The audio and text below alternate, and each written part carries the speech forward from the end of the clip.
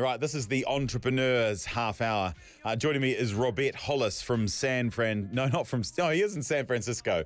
Yes, you are in San Fran. I talked about you earlier in the show, Robert, and I said LA for some reason. I don't know why I get both those places mixed up. They're not too far away from each other, but they're both very different. Robert's a Kiwi living over in San Fran, and he's doing some pretty awesome things. Thank you so much for joining me this evening, Robert. How are you, my friend? Back into the mix. Yep, Boogie. back into the mix. I guess, first of all, big announcement today. You're coming and joining our team for next year. Let's go. I'm hyped, mate. Very excited. I tell you that I was just averagely stoked, but it's a full lie, Lloyd. I'm actually insanely excited, so it should be fun. Can you tell? Is there much you can tell us about what you're doing, or is it all still pretty hush-hush? Oh, mate, the lawyers, they know what's coming. So the lawyers have got involved already. They've got NDAs all around me. They've locked me down to a room, and I can't tell anyone anything until the time is right. It's all been sense-checked. But what I would say is that it's going to be fun, because I think, if you're not having fun, then stuff it. I think we'll start at that and just navigate around all the rest of it around it. But no, it should be good. On a serious note, though, big one for me is, I just have this saying in my head that, I think New Zealand wins when New Zealanders win. So the more I think we can, get education and awareness out around business, entrepreneurship, whatever it may be, I think it's going to help others, and that's pretty cool. So a bigger platform, more eyeballs, more people, more eardrums, and the rest of it will be good, and it'll be definitely an interesting ride. So I'm excited for it. It's going to be good. I probably should say before we move on, if you've got any questions for Robert, because he's great at business advice and he's got some pretty awesome advice, and he gives it out for absolutely free.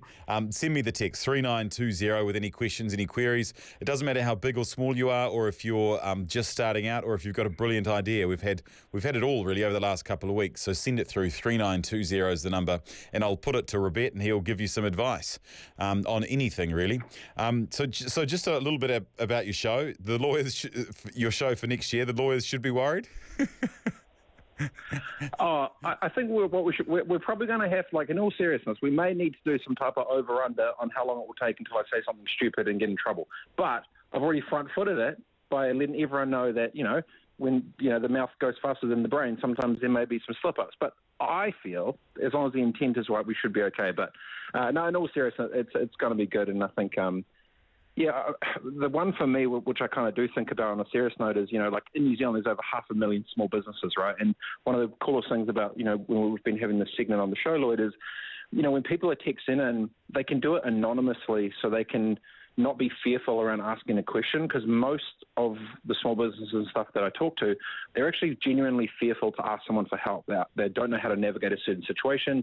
They don't know who to go to in their circle. And even just opening up a platform where they can ask anonymously or sending through the text through is so good, because every time they do that, they potentially may not, that could be like another dream that gets unlocked, another idea that gets sparked, another potential breadcrumb of positivity, which helps them potentially think of something a bit differently. And that outlet, I think at scale, can make a big difference to not only, businesses and individuals, but, when businesses grow, they hire more people, they feed more families, it genuinely changes lives. So even just the format of what we're already doing at the moment is going to be epic, if not even better, as it, expands out. So, I think it's really important for New Zealand to do that for business. I think you've already come up with your slogan as well. New Zealand wins where New Zealanders win. I can just hear the 100%. The intro and outro, or the stings within your show. Yeah, New Zealand wins where New Zealanders win, with Robert Hollis from San Francisco. I'm genuinely kind of serious about it. I've met hundreds, if not thousands, of people now that try to get into this game and whatever, and always what happens is, there's this kind of, for people to execute externally, go and create something or do something or try something or be brave enough, it needs to come from internal bravery first. And there's always just such a disconnect between how people are feeling internally to be brave enough to try, to go and to do, and whether it's the tall poppy syndrome or whatever it may be. It's such a simple, this one little hack around, New Zealand, we can do so much better. And I think for me, I've been able to, fortunate enough to travel the world, and for the last 20 years I've been able to go everywhere and do everything. I just want to see more Kiwis win, go local to global, build, go, do. And when you get stuck in a small little bubble, I don't think And I think people will have future regret if they don't try sooner. So I guess if I can be one small catalyst and one small way to do it, I'm more than happy to do it. Yeah, heck, if you've got a brain like yours, mate, it's a good idea that you're sharing it, and I think that's pretty cool. We've got a couple of texts that have come in already. I'm not too sure what this first one kind of means because I don't have a business brain like you, but you might make sense of it. Hi, how do I value a database of clients? It's a service-based business. How do I value a database of clients? It's a service-based business.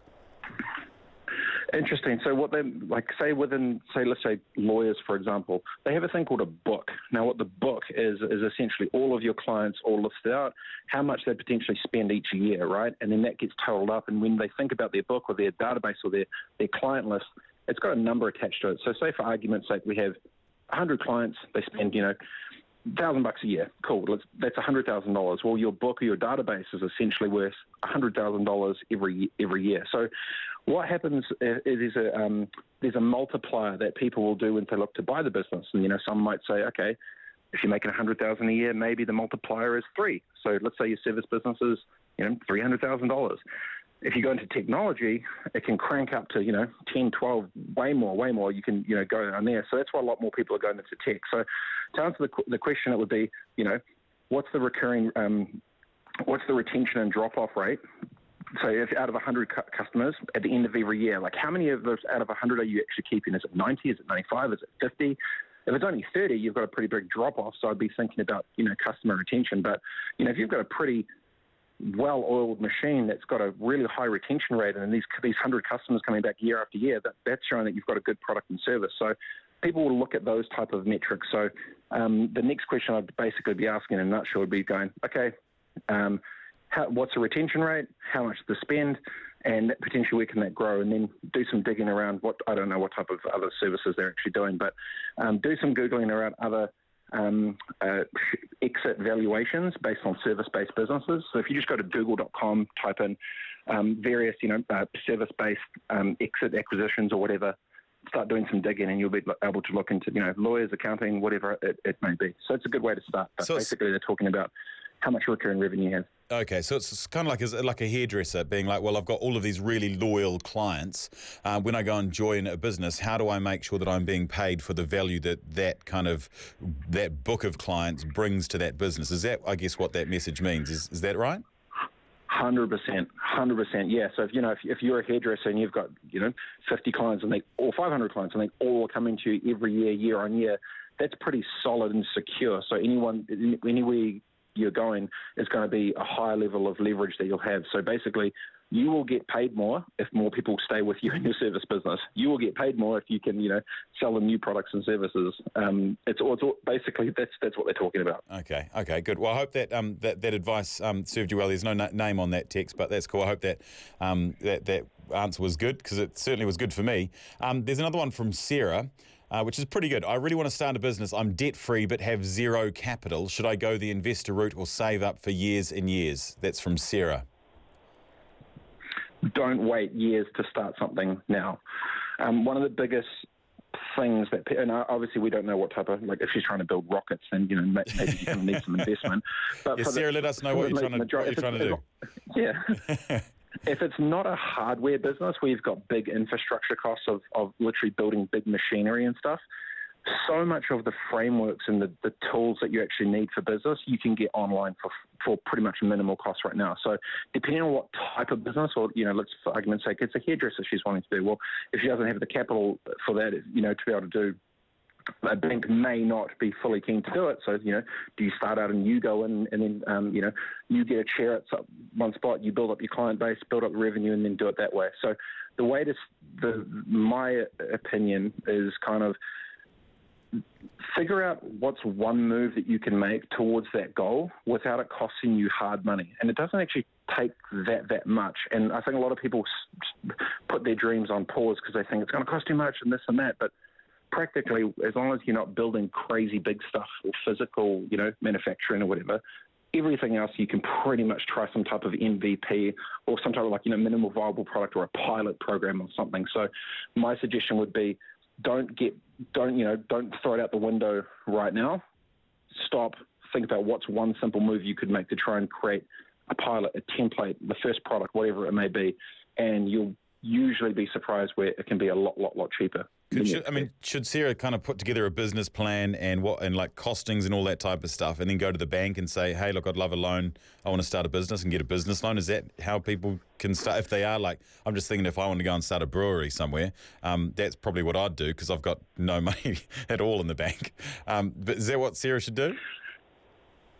Yeah, you need it 100%. So there's, we did this a bunch of free resources for startups. If you just go to dialed.org.nz, dialed.org.nz, there's a free resources tab, and under strategy, there's a whole section there where basically it's just like a one-page sort of business startup plan you can do, and then you can show that to your friends. You can take it to the bank. You can take it to potential investors. You could take it to potential customers even that might be potentially working with you. But definitely you need to write it down, and the best way to start is doing a one-page but simple business plan, and you can get to it at dial.org.nz, free resources. Click the link and then have a bit of a play. Totally free, and then you can actually print it out and make it real, and it gets you into the next steps. So that's the first thing I do. Okay, awesome. And Sarah, if you're there and you want to let us know what your business idea is, so we can give you some more specific. Well, when I say we, I mean Robert. If you want some more specific, just don't advice. say rockets. Yeah.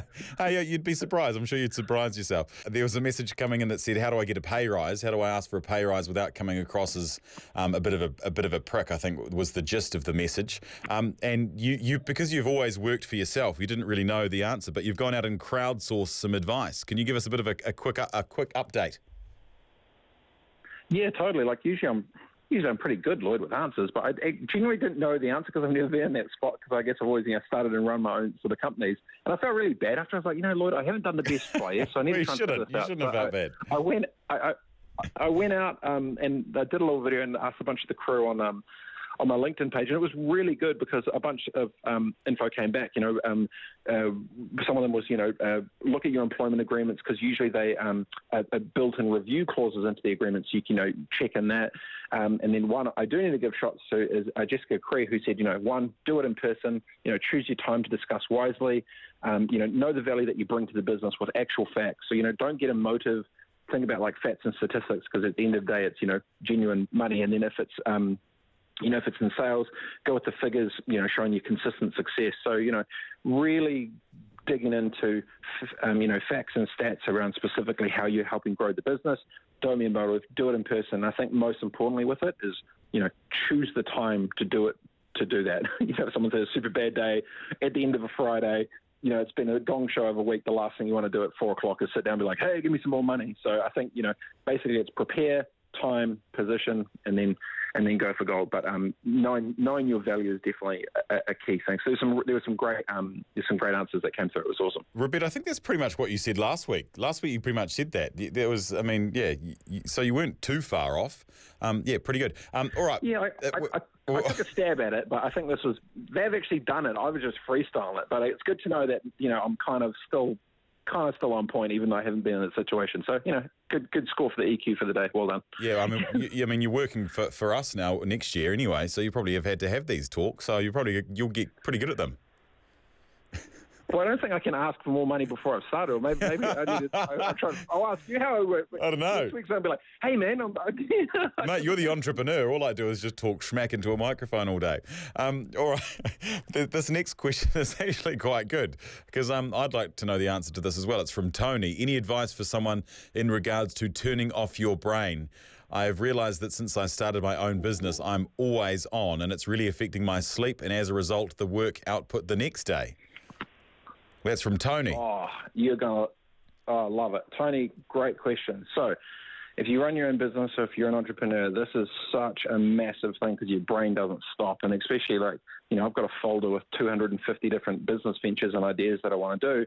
My brain does not stop the entire time. So a couple of things which I've done, and I've tested and tried to, life hack my way through the last couple of years, and I've found a couple of things that really work for me. The first one is, my phone goes on Do Not Disturb when I go to bed or at night. And my phone does not go into the bedroom with me. My phone says on silent, Do Not Disturb outside. And what I do is I've got this small $20 voice recorder. And I put it next to my bed, and it means that basically I've swapped off, I've sort of left that there. And if any ideas comes up, I just roll over, record it there, and done. the next thing I do is I basically every day I try to have a solo planning time. So about 5 minutes at the start of the day before I do anything, I sort of sit down. I get into the zone to try and decompress down what I'm going to do and how I'm going to do it. And another little hack that I do as well is I will in my calendar I break down different types of activity with different colors. So if it's a bunch of admin tasks, I put it in yellow. If it's personal stuff, I put it in green. If it's money-related stuff, I put it in red.